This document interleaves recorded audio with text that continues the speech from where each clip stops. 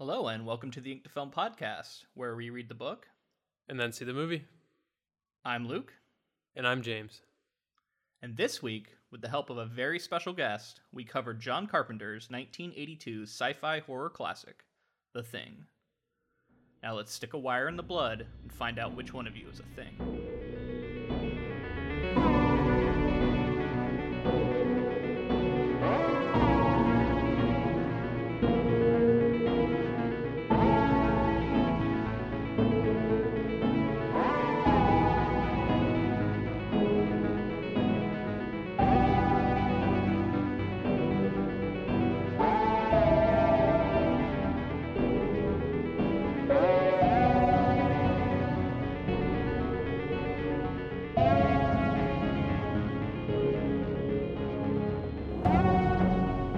Happy Halloween, everybody.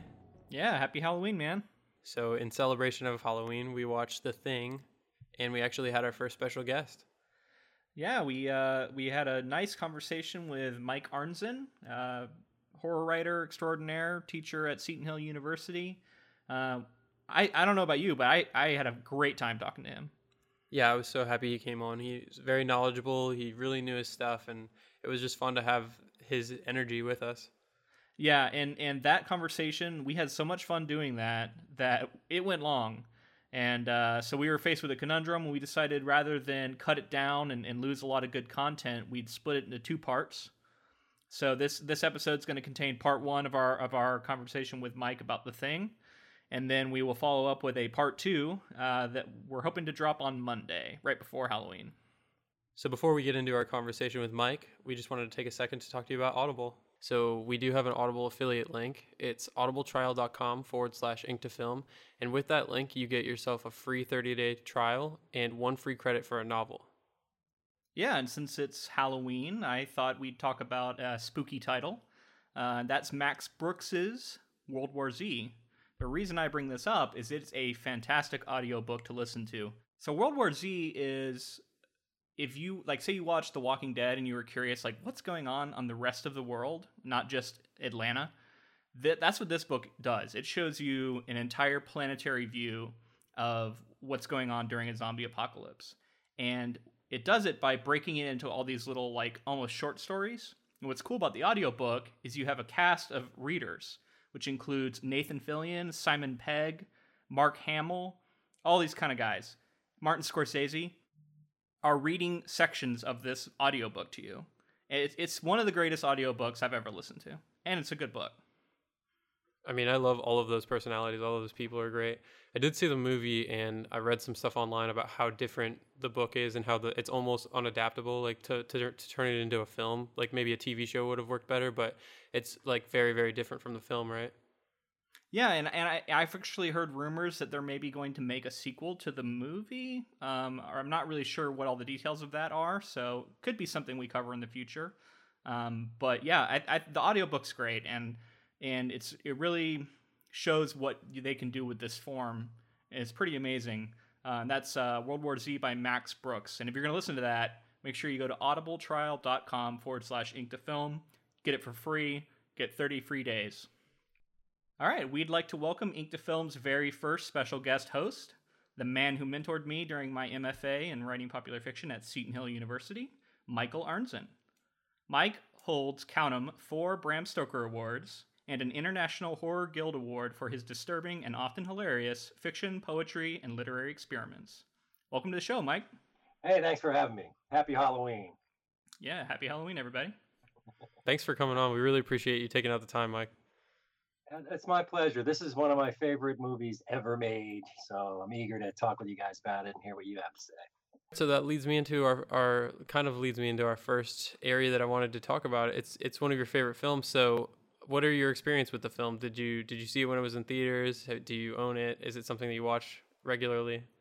I'm gonna stop you there, James. Before you get into that, I want to hear, did you read Campbell's novella first, or did you see the movie first?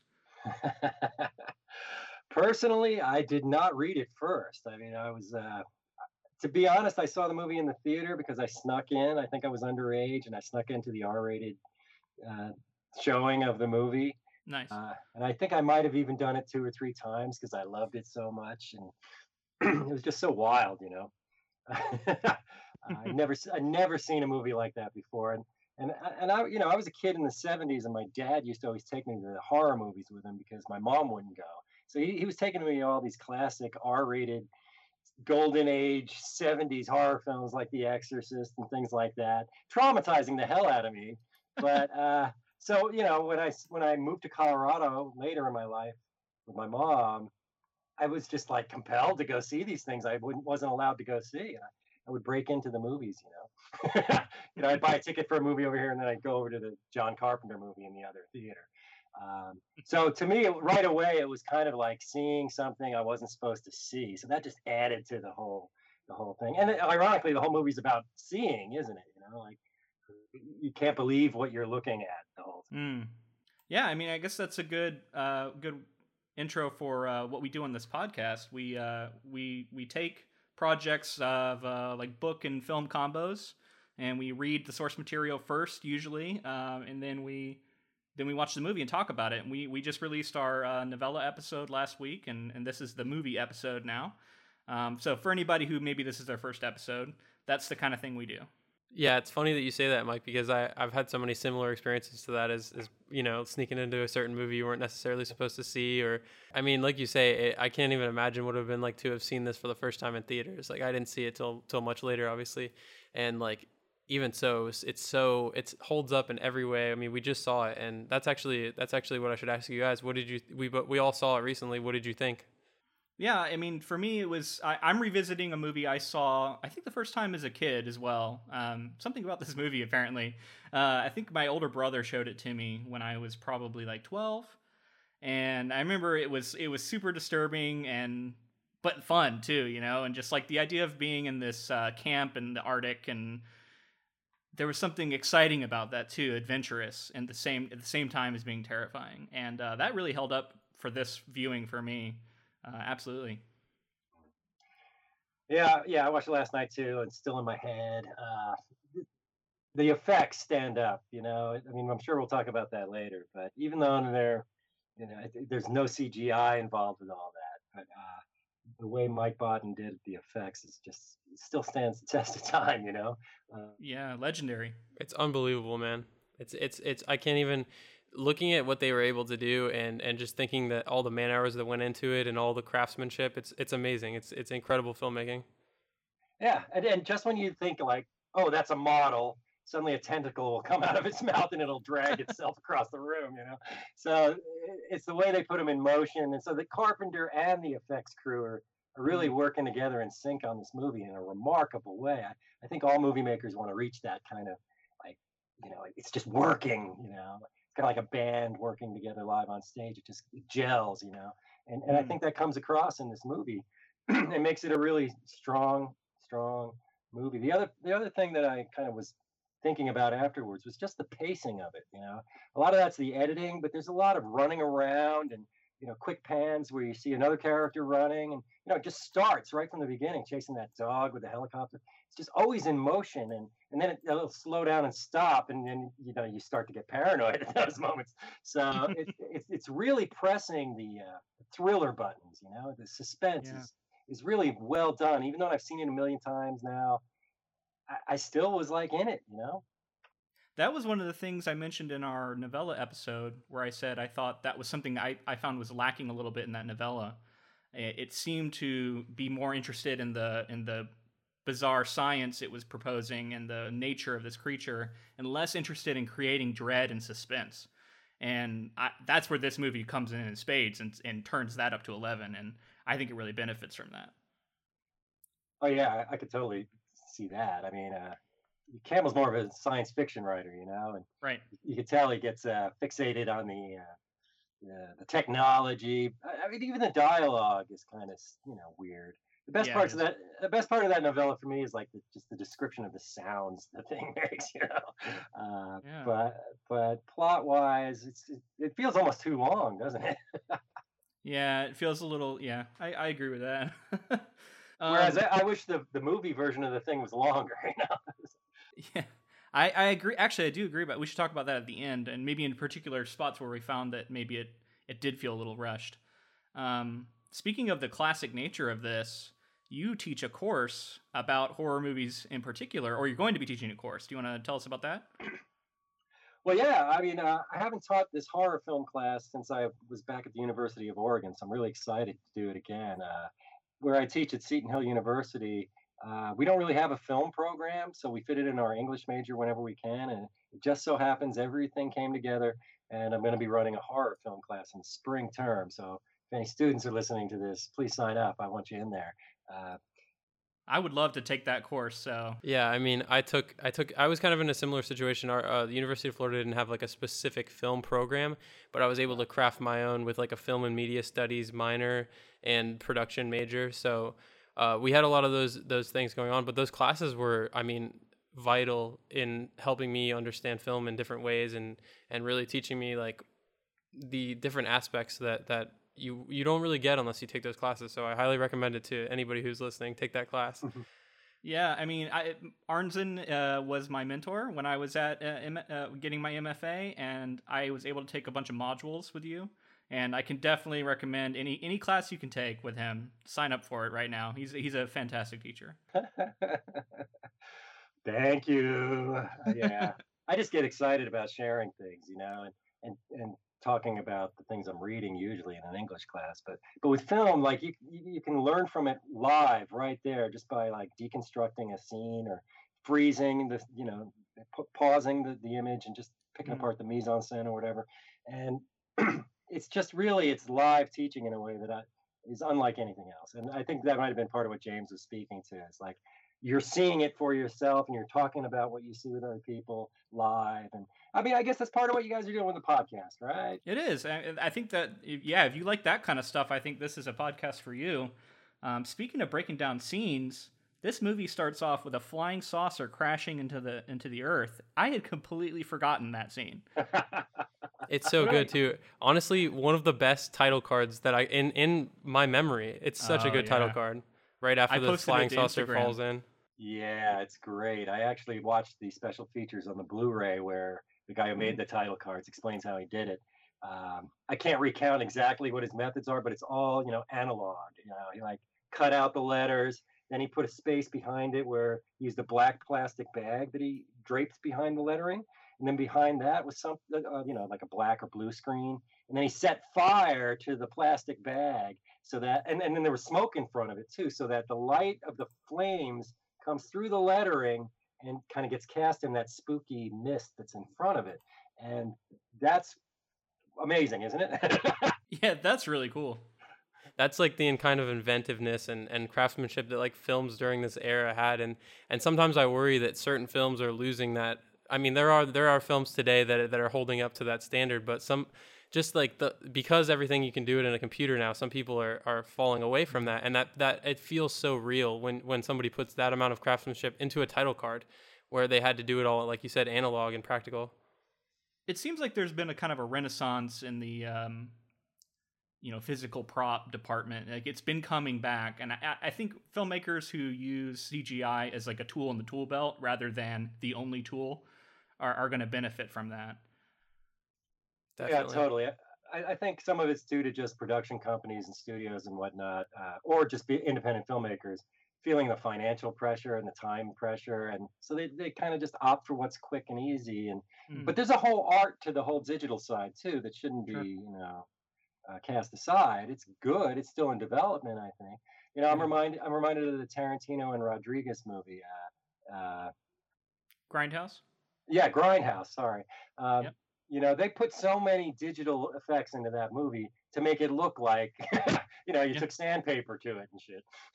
And like, they could have done that for real and probably saved themselves time and money, but they were playing with that technology. And I mean, that movie, maybe it doesn't always, seem as fake as a lot of the other CGI shortcut moves that. Yeah, Mad Max Fury Road is a really good example of that recently, where everything was actually done and most of the CGI was like making the backgrounds look amazing and like adding color and So like there are ways to use it that can augment the thing that you're showing on screen that actually has a presence to it. But I think we're getting in the weeds a little bit. Let's get back to our movie. We come in and we got a helicopter chasing a dog, right? Now, as a dog lover, this always got me. Like I always like even now knowing that the dog that is being chased is a monster, I still am like rooting for this dog, and I'm like I don't know. It's a really interesting way to play with the emotions there, because if you're seeing it for the first time, you don't know that. You're like, what are these people doing? Yeah, it's funny because I was going to mention this. John Carpenter was somehow able to make me fear a lovable looking dog, you know, and just the dog acting in this film is on another level. Yeah.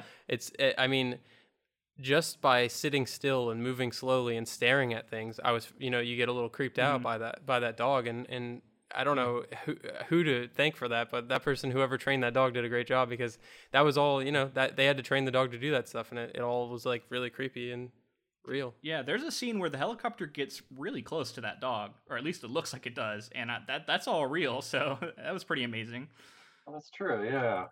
And I with that scene, I remember just one brief moment where the dog kind of stops in its tracks and turns and looks back at the helicopter. And that moment shows intentionality, like it's, you know, it's aware that it's being chased as opposed to just running away from gunfire, you know. There seems to be a lot of that too, where it's like the dog is waiting when they're coming back. I'm getting ahead of myself, but the dog is waiting and looking out the window when certain characters are coming back from locations and things like that. Like it's got a certain I think they awareness kind of to turn it. the knob up on it over time, right? Like they start to add more and more of scenes of the dog doing something that's unusual for a dog to do. But yeah, that is the first hint of it. I think anytime Carpenter cuts to a shot where you just see the dog, you know, we're asked to think, what is that dog thinking? What is its motive, right? And you know, it's all reaction shots, really. So it's interestingly constructed to give that the thing a characterization in the dog before we even have met the thing. You know, so it's so smartly done.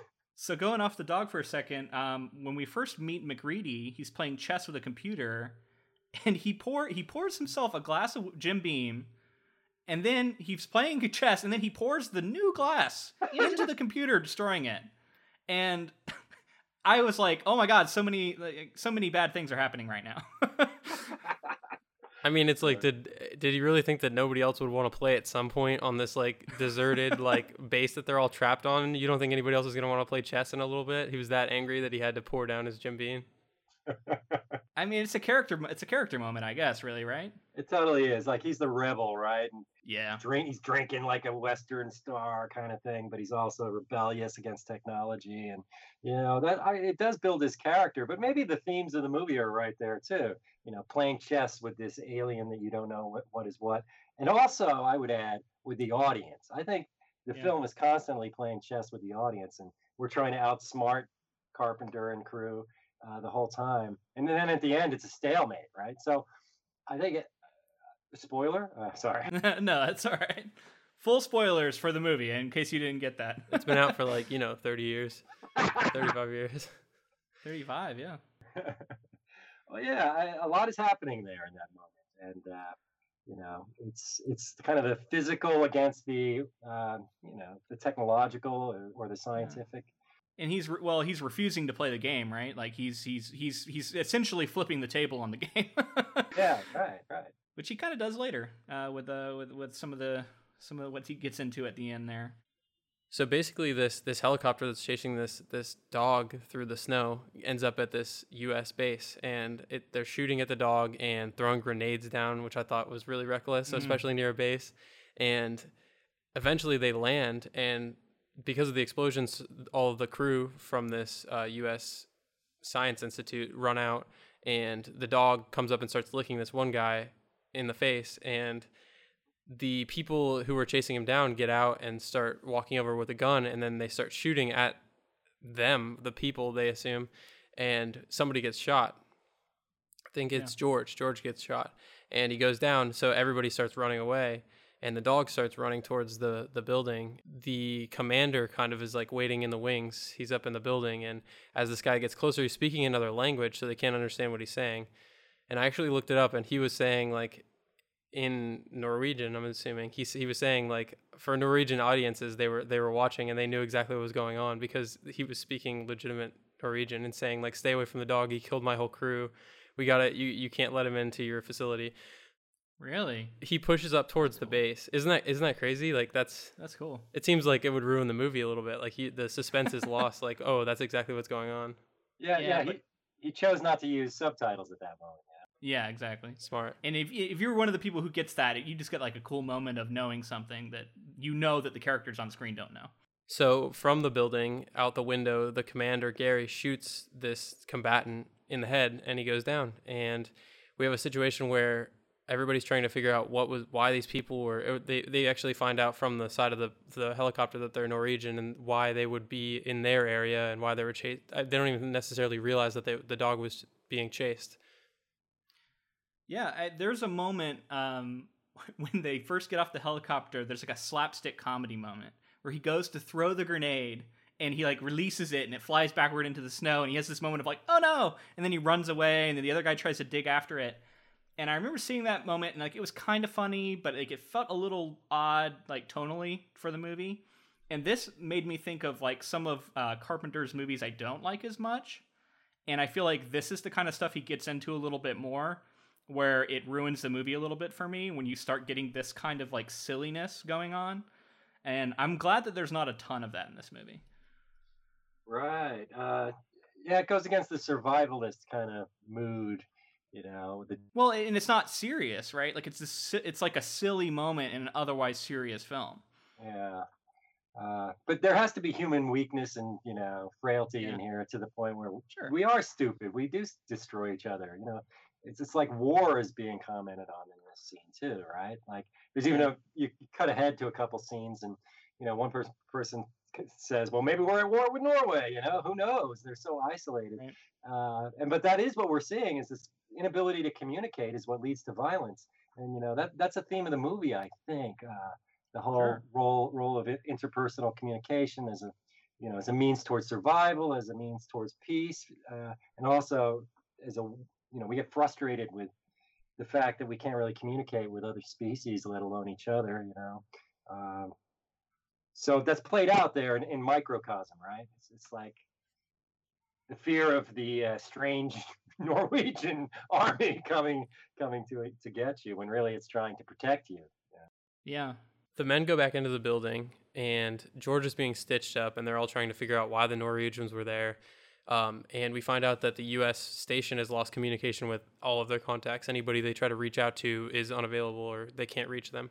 But they're looking through notes or something or some sort of information that they had, and they knew that the Norway crew had 10 men, and obviously those two we just saw die, so they think there's 8 more, and they're about an hour away from where they're at. So they decide they want to go check out what's going on at this other base, and MacReady is the pilot, who is our main character, Kurt Russell's character, and Dr. Copper. They go off to investigate. And at this point, the crew have just been letting the dog hang out with them in the rec room and everywhere that they are. It's just kind of laying around and doing whatever it feels like.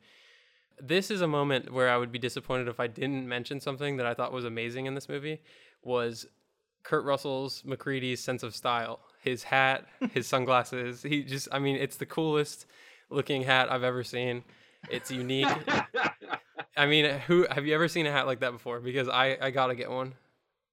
It looks like Pharrell Williams' hat or whatever, right? A little bit, yeah. Yeah, he looks like I don't know, Mexican cowboy or something, right? Like it's almost like he should be wearing a poncho. No, that when you said that about him being a rebel and kind of a Western sense, that really fits with his what he's wearing here, right? Yeah. Now I wanted to say there was a scene as they leave where the camera is looking at them sitting at a ping pong table, I think. And it starts to pan down slowly to the dog. And as it pans down slowly to the dog, the score comes in with its like boom, boom, boom, boom. And so it's playing a game with you in a really cool way because you start to, this is my first time where I don't know, I love dogs so much. I wasn't willing to think something was weird with the dog until this moment. Because this moment, it's like saying there's something creepy about this dog. But as soon as it does that, it then also cuts away to them, I think, flying in the helicopter to the new place. And so it's kind of playing a game with you, like you almost doubt yourself. You're like, oh, maybe that music was just for the next scene, and they just started it early. And so you're not 100% sure that they're saying this dog is creepy, or at least I wasn't. Yeah, and I mean, you bring up the score. Ennio Morricone is a legend, and for him to have done this horror film when he's so well known for these spaghetti westerns, he just brings such gravitas to this score. And I mean, it kind of not to take anything away from it, but it kind of reminds me of like that Jaws, the idea that it's like the simple noises that are like strong and play, like you're saying, it adds tension immediately to any situation. But I just thought he did a great job. It's tense, and he's fantastic. Yeah, totally. I was just going to say that too. Like he worked in the Western, right? So it fits with this American frontier kind of theme that's being played out there, and especially with McCready, he's like half Clint Eastwood, half John Wayne, but also like a hippie in a way too. So it's really an interesting kind of characterization there. But the music is very low. I think that's what I was thinking about the score when I watched it last time. It's just all these low notes, and it kind of pulls you down and keeps the gravitas, as you said.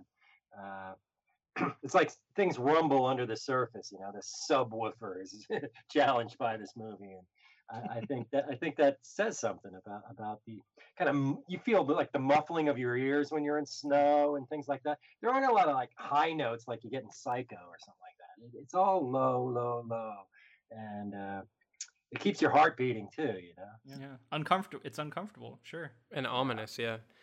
So I was going to ask you guys, actually, speaking of Kurt Russell's character, what do you think that Carpenter was trying to do with these characters? Because they seem to be like fairly typical archetypes. Like Kurt Russell's character is kind of that like drunk rebel, like cowboy type character. What do you think that Carpenter was trying to do with that? Like, what was he trying to articulate with making? Do you think he was just using archetypes, or do you think he was trying to say something with? Because I felt like, other than the fact that he was a rebel, him being kind of an alcoholic was kind of just a character trait. Well, that's a tough one. I mean, I do think I think that McCready is the character we want to identify with most as the protagonist, right? So a lot of his actions kind of are things that a lot of people, I think, can identify with. It's kind of petty rebellion kind of things, and yet he's a leader. He knows his stuff. He's really the only person who can pilot the helicopter, and we get little short scenes with him kind of talking about the kind of technical aspects of his job with authority, like, oh, the wind's picking up in 2 hours, Doc. You think I should do that? That kind of thing. And he also connects most closely with the Wilford Brimley doctor, just like the doc in a Western village or something, and so he's given like a lot of smarts despite his, streak of rebellion. I think all the trust gets instilled in him. So like later in the movie, and I know this is a scene you might have planned to talk about. Well, I remember when they don't trust Gary anymore, and they're like, who's going to be the leader? And somehow McCready ends up with it, because the people that want it too quickly are like, no, we can't trust you. We want someone with an even temper or something. Yeah, Childs, in that scene, Childs reaches for it. Yeah, Childs reaches for it, and McCready's like, nope. So we have somebody more trustworthy than you. And they always have guns on each other too, which is another Western kind of, standoff kind of approach to this movie. It's interesting. It made me think of what's that new Stranger Things. So the character Hopper, he is that archetype, like machismo officer who his life's a mess and he's an alcoholic and he smokes and like all this stuff, right? He's a character who's based off of this kind of archetype from the 80s that was so popular. And I can look for like a going back to the source, this is the kind of character that Hopper is in that show. Yeah, I mean, I haven't watched Stranger Things, unfortunately. My Netflix ran out, but you should. I know. But I did want to say that, a lot of people look back at, a lot of film critics look back at 80s cinema and talk about the Rambo kind of character and what it says about masculinity in that decade. And I mean, McCready falls right into that. And, you can't watch this movie and not realize it's an all-male cast. And it's very much about men. And I don't know the extent to which Carpenter's directly trying to play with that theme, but it, looking back now, I mean, you can totally see. So Sure. when James asked the question about the whole cast of characters, there are archetypes, but maybe they're archetypes of masculinity or male identity or something like that that reflect their era. Um, Again, food for thought. I don't really have any claims to make about it. I just think it's Yeah. present and something, you know. It almost seems like a war movie in some senses too, right? Like it almost seems like they're a unit, and with their commander and their doctor, and like they all have like some sort of, and it's actually kind of ambiguous too whether or not there's military stuff going on. To me, it was, at least, because they do seem to be working for the U.S. government in some way. So yeah, it almost seems like an army movie in that sense to me. Yeah, they're a research team, but they're Right. government sponsored. So, ideologically, they are an arm of the government. Sure. You know. So the next thing that I wanted to ask you guys about was with the dog sneaking around and kind of just being around in the camp, in the base. There were a couple times where things happen and we weren't necessarily supposed to know, especially upon like first couple viewings, who exactly who certain characters were supposed to be in those moments. But there's a moment early on when the dog is walking the halls on its own, and it walks into a room, and you can see the shadow of a figure on the wall. And when the dog walks in, the shadow reacts. And I was just wondering if you guys thought that was supposed to be a specific person, if you thought you had puzzled it out and figured out who it was, or do you think it was just the fact that it was supposed to be like somebody is a thing at this point because the dog got in there when that person was alone, and it's kind of just setting us up to be like not sure about which characters are and which characters aren't. I think it's a specific person. I don't know that we're supposed to know who it is in that moment, because it's very hard to tell. But I have a theory about a character who's revealed later to be a thing, and I think this is the moment he becomes one. I don't think we're worried about spoilers, right? Do you want to just say who you think it is, or?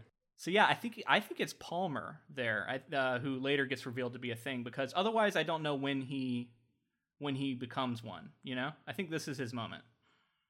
Yeah, I can see that, because he's like the one who's like fully formed into a thing and has been kind of lurking around. And once we find out in that interrogation scene, he's the one who's like made it this far and then is revealed by the blood. The first one who's revealed by the blood.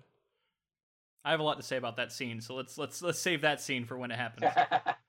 I think one of the things about that moment is it clearly puts it in the genre of mystery. It's like the shadow knows kind of shot.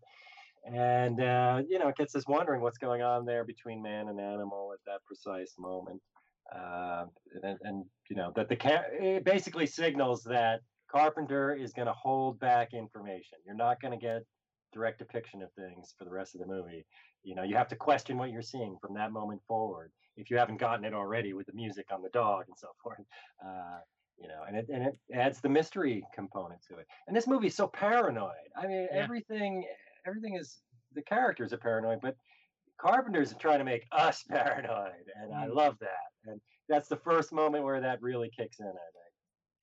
Yeah, I mean, this makes me kind of wish I'd seen this for the first time as an adult in a weird way, because I think kid me maybe didn't pick up on all this stuff, but you don't know, like something happens in that scene, but then when we return later, that guy, like nothing seems to have happened. And so then you're left questioning, like, wait, what could have happened there? And I think kid me just blows it off and says, oh, I'll find out eventually. Whereas adult me would be more like, my mind would be racing, trying to figure out what could have happened. Yeah, I think it also does make us question Clark, who the crew really questions Clark early on in the movie. Yeah. Because he's so close to the dogs, he's always there, and I thought it was Clark the first time, because the face looked, the shadow's face looked a little bit like Clark's to me. Yeah. But ultimately Clark wasn't. Yeah. What a movie. I feel like Campbell was doing a lot with that. Like he especially using the source material, because we know from the novel that Gary ended up being one, and in this situation we find out that Gary makes it through to as far as he doesn't become a thing till he does, I guess, kind of. So McCready and Dr. Copper make it to the Norwegian camp and they start searching around. They find holes in the walls, a bloody axe through a door, and a trail of blood leading to a man sitting in a chair with his wrists and throat cut. I mean, I have a lot to say about this scene. I think you can look at this as a blueprint for what is going to happen to their camp. Almost everything here happens to them. The whole camp is on fire, has been burned down. This is what happens in their camp. There's a fire axe like stuck in a door. Like this, that is a scene that happens later. They're running around with fire axes. Clearly, these guys have been like shooting each other and not trusting each other. And I don't know. Like there's just violence everywhere. There's signs of violence. They find the creature mass of bodies, whatever it is, that's been burned outdoors, right? Which is something they do themselves and try and do. So I thought it was really cool because he almost puts it all on the table right there, and he says this is what's about to happen to them, and so I thought it was fun in that way. And the other thing I thought of is that with that big block of ice, that's directly from the novella, right? So though we don't get the ice block in this movie like directly, we get it indirectly, almost like this camp is in a way kind of what happened more in the novella. I don't know. I felt the same way. McCready and Dr. Copper are going through this camp, and they find documents and tapes, and the doctor starts collecting them, and McCready keeps foraging on, and eventually he finds this hollowed out block of ice that you were talking about. And as they're like walking out, they find the charred remains of some sort of creature, and they decide to take it back, which probably wasn't the best decision. But I mean, somebody had to deal with this creature eventually, because we come to find out that it's still alive, or there's cells that are still alive in it. Yeah, and I want to let Mike talk here in a second, but it is the same as the body that's found in the block of ice in the novella. That becomes the body that's found at the camp for them. It's the same. It serves the same function. This movie is really interesting to me that it has this early scene, like you said. The camp is devastated, and as Luke's words, a blueprint for what might happen to the camp for the main storyline. A lot of horror stories use this, where even if it's just like a serial killer story, you'll see somebody killed early in the book or in the movie brutally, and that keeps you paranoid for the remainder, because it could happen again and it might get worse. So it's a classic structure of horror right there. The other part of that is that, like, the block of ice is symbolic to me of the past. The past has been excavated here.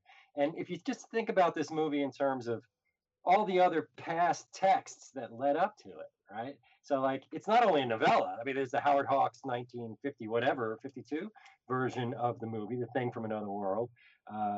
And Carpenter has to make a movie that will entertain people who are familiar with both those preceding texts. And to me, that's like metaphorically a little bit of what's happening here.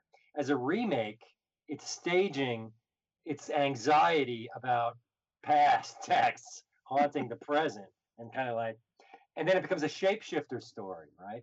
So, like, this is a shape-shifting text, and that's why we could have a prequel in 2011, and games and adaptations, and I mean it's going to live forever because it's one of these texts that has this kind of iconic structure that and an open-ended world behind what we're given here. This is just a snippet of the alien's existence, really, that we get to see as it struggles to survive.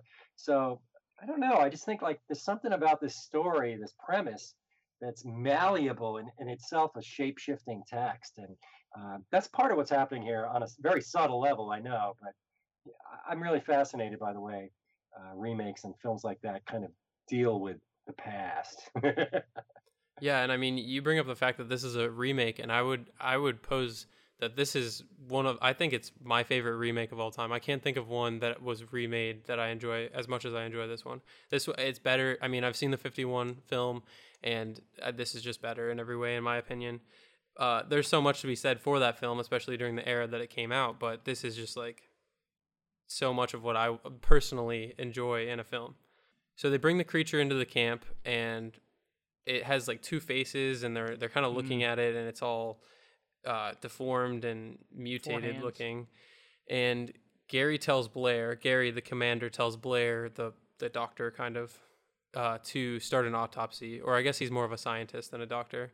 And Blair finds that the creature has the same internal organs as a normal human. And during that kind of autopsy period, the rest of the men are in the rec room, and George is bit under the table by the dog, and then George is like, "We put this dog up, and why is it even out here still?" Which is a good question. Wait. You said he was bit? Yeah, I think so. I didn't think he was bit. I thought he was just startled by him. Like he was sitting there, and then the dog ran under the table, and he just kind of went like, "Ugh." Like I thought he was just startled. Maybe it doesn't matter, but. Well, that's a good question. I never even thought of it because I mean I've seen it so many times. I just always assumed he was bit there.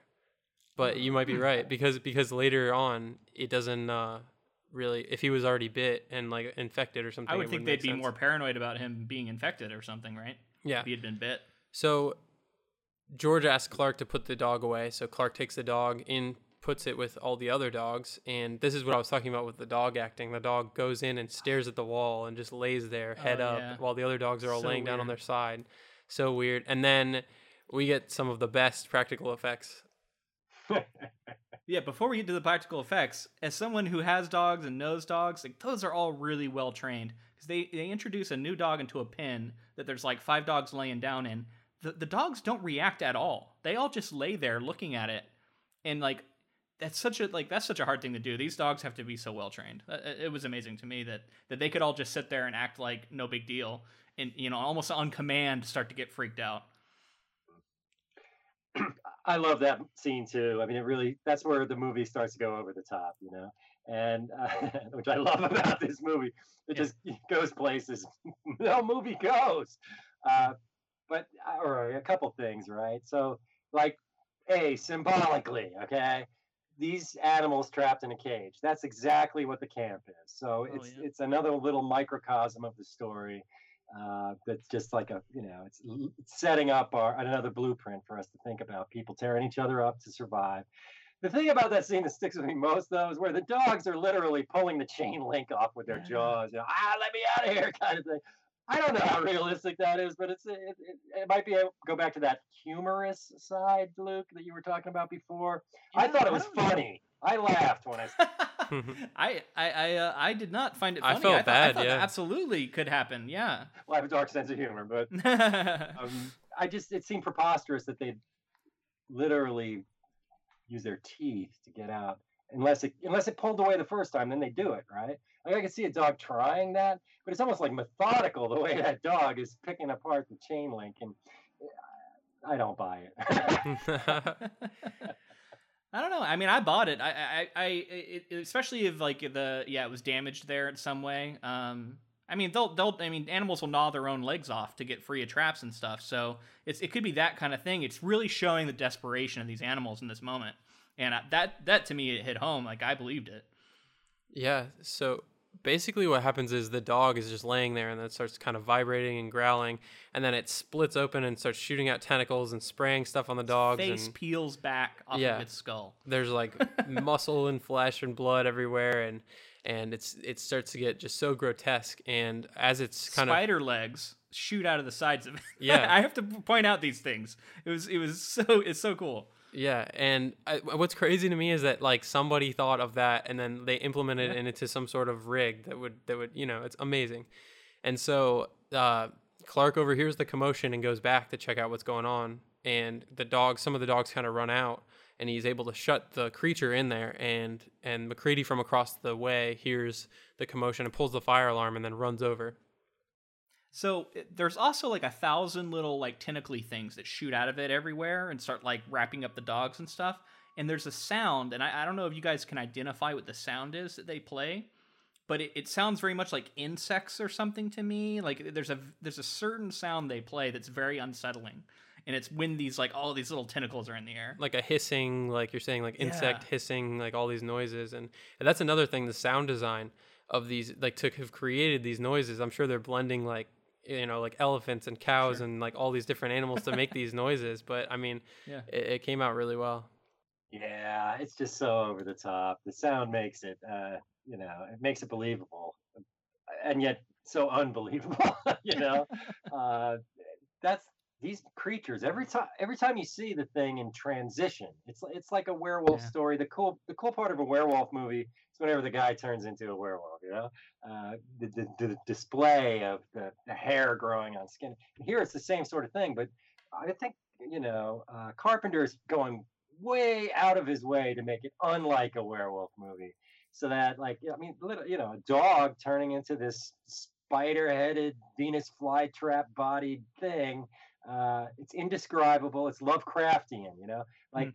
like in Lovecraft stories, the prose goes crazy and over the top in an attempt to represent the unrepresentable alien species. And in here, we get like the costuming and the special effects, and everything's constructing this weirdness that has a slight believability in terms of its organic use value. Like it needs to crawl away, so it spits out these arms. And later in the story, it's logically explained that the alien must have visited all these planets and absorbed all these different species. So that's what's going on here. Is it's just this mix of different genetic compounds, and it can summon them at will, and yet it's so chaotic. So I guess without that survival need to get the hell out of the cage, it panics. And so it's just really interesting to think Yeah. about, how logical is this? How is it just out to be gross? I don't think so. Every little piece has a meaningfulness to it, and I like that. I mean, and with all the meaning it has, it still is gross. Like it still is like, to me, it was like, so this scene I think is being intercut with them doing the autopsy, right? Like they're kind of happening at the same time, and until they get called over, there's a little bit of overlap. I think one leads into the other, and the autopsy scene, we didn't even really talk about it, is really disgusting, and it's so good though, and it's this, like, I call it body horror. And that it's like, this is us. This is a regular body. However, you can look at it and see how freakish and monstrous it's become, and that immediately is unsettling, because I don't know. It's just like, we all know our own bodies, and we can recognize that something is so horribly wrong with the body on the table. I don't know. Is that uncanny, Mike? Is that would you call it that, or is that something different? well, yeah, I don't know. I mean, we project our own kind of body anxieties into these body horror films. I think some people are squeamish about one body part, others are squeamish about another. The film theorists who talk about body horror, look at it as like desires that we have. So like often these gross out bodies in monster movies might have sexual qualities through a lens darkly, so that it might look like a phallic symbol, or a woman's body parts or something. And that somehow the mix of that with the disgusting quality makes us really disturbed on a deep level psychologically. Like we want to see it, but we want to look away, that kind of thing. And that's the theory, the psychoanalytic theory behind this stuff. But yeah, I mean, it's just the body in extremis, and it's an alien body that's partly our body. So really what Carpenter's kind of doing is alienating ourselves from our own bodies. And the power of the creature is that it can become us, right? So it has more control over its body than we do, except when it's between bodies. Mhm. And he's also setting up the dog scene, right? Because we see this monstrosity, and clearly something is horribly wrong with it. And then now when the dog goes through its transformation, we can see that this is clearly what was happening with this other thing. Like, this is all the same thing. I don't know. So narratively, I think it also serves a purpose in that way, right? Is that the autopsy scene where a head goes up on a stalk? Not yet. Not No, yet, that's a second autopsy scene that happens later. That's They all amazing. blur together. Yeah. Well, and this also sets the table for that, because this is a safe autopsy relatively. It's gross, but nothing actually happens to the person doing the autopsy. So maybe a false sense of security is set up here for when we get to the second autopsy later. Mike, you brought up the Lovecraftian nature of the things that are going on here, and I actually read something online that was talking about this was like the beginning of Carpenter's his trilogy of Lovecraftian like ideals, I guess, in his films. Have you seen the film Prince of Darkness? Yeah, I was just thinking about that right now. Yeah. Yeah. And then also the film In the Mouth of Madness. That one totally. Yeah. So these, Uh, I was reading online that the theory is that like he was approaching these, it like I guess in this film tentatively, and then further in the next couple of films that he like developed as passion projects, and kind of leaned into that Lovecraftian nature of characters or scenarios, and like kind of the big thinking of what was going on in those films. They're not connected, but at the same time they're spiritually connected. right. I think the other two movies you mentioned are more about like the cult side of like the Cthulhu cult, and uh, how man will kind of subordinate itself to a higher power even when it's evil. But with this movie, it's the monsters.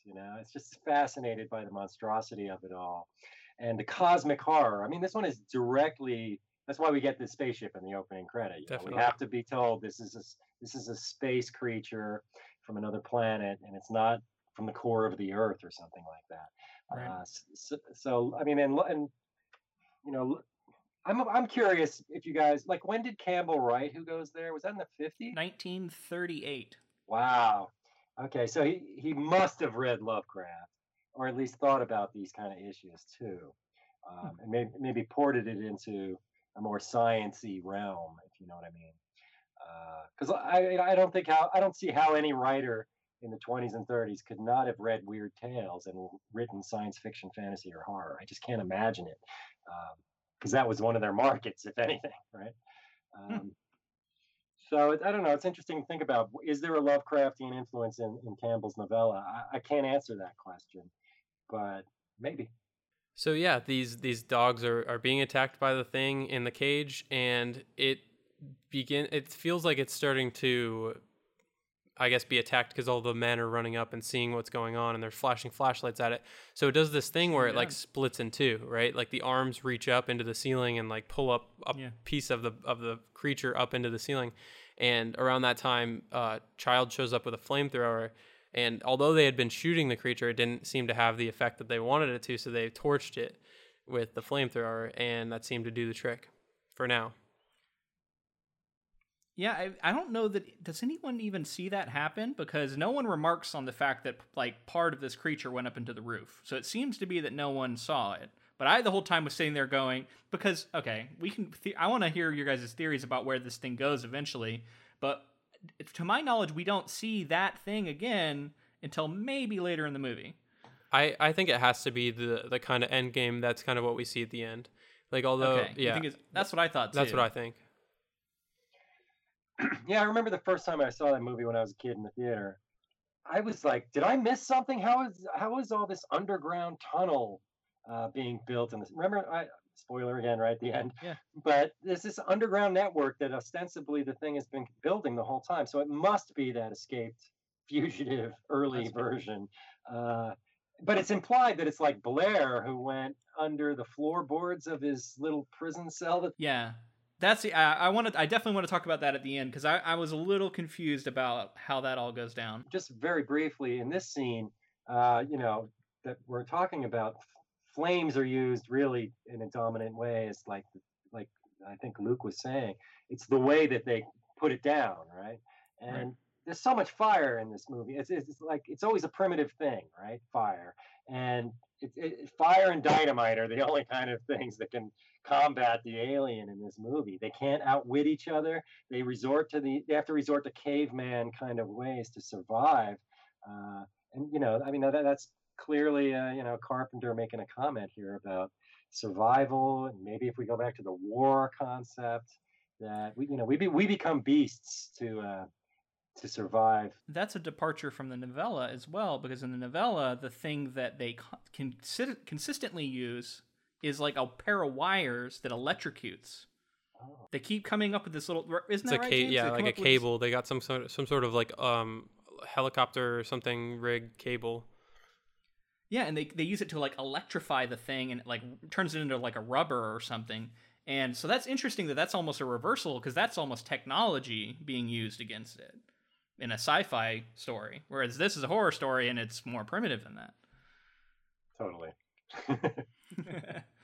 So after they torch it, Blair ends up doing an autopsy on this as well, and I think this is what you guys were talking about, where he's pulling it apart and there's there's like a face within it. Like he pulls back the flesh and he's like really grossed out by it, but there's like some sort of like face, and this is when he realizes like this is kind of dog-like, this is not, and he's like this is obviously imitation, and this is when they realize that like it's becoming something that it wasn't at first, and fully trying to imitate this dog. And he talks about autopsy scene I had forgotten about. Yeah, well, I think what the scene that you guys are talking about isn't necessarily an autopsy, but what it is when they're giving CPR to one of the characters.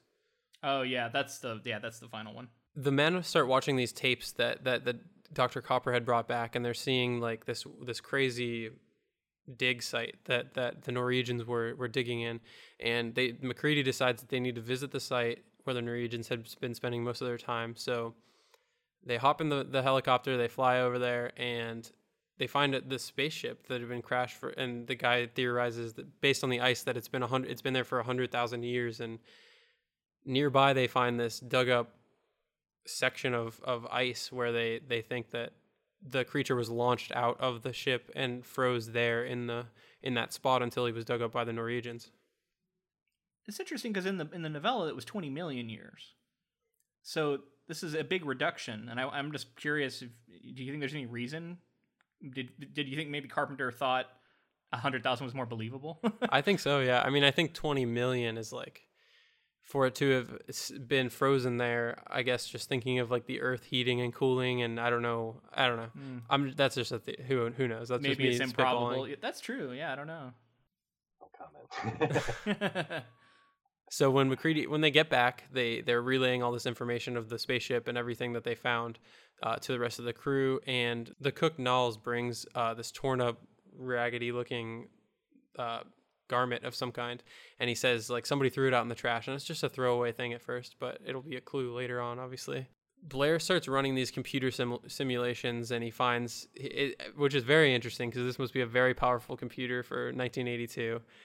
He's running simulations of I guess whether or not something could assimilate and completely clone something else, and then also he runs the percentage on whether or not any of the crew members are already a thing, and then also he finds out that it would only take 27,000 hours to fully assimilate the whole world, which I did the math, and it equates to like 3 years. Huh.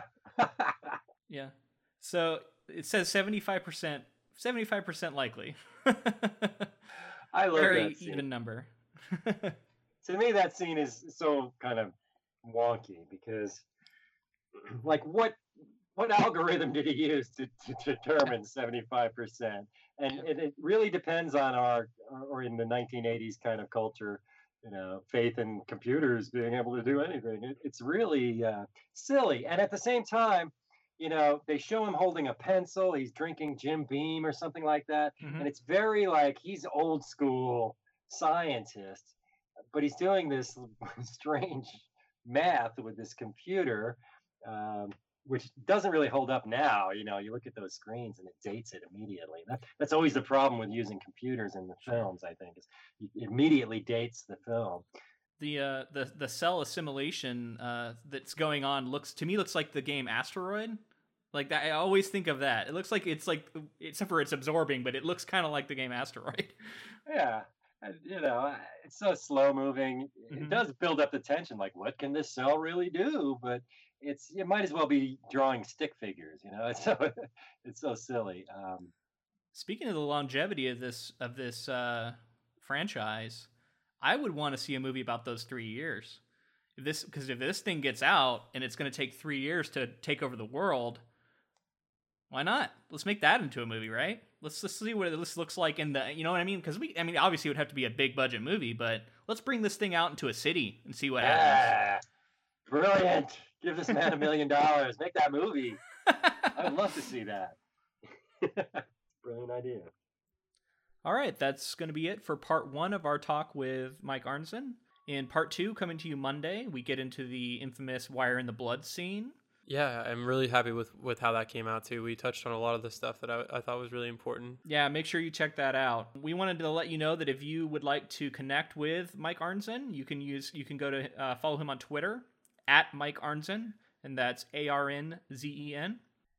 And his website is gorlitz.com, Gorelets.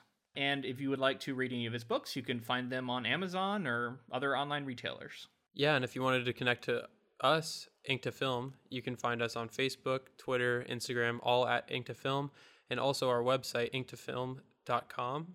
Yeah, and the best way to support this podcast is to subscribe and leave us a review on whatever platform you use to listen. A review like this one from CC Gator on iTunes. A great podcast that has a specific goal of analyzing books and their film adaptations. This podcast has inspired me to pick up the book, go see the movie, and listen along. That's awesome. Thanks, CC Gator. We wanted to go ahead and announce our next project is going to be Howl's Moving Castle by Diana Wynne Jones. I'm super excited about it. The anime by Hayao Miyazaki is one of my favorites. We'll be covering that after we finish reading the book. Yeah, anything Hayao Miyazaki does, I love. So I'm really excited to jump into that. I've never read the novel. I don't think you have either, right? Nope. All new. So yeah, it'll be cool to see where that world came from.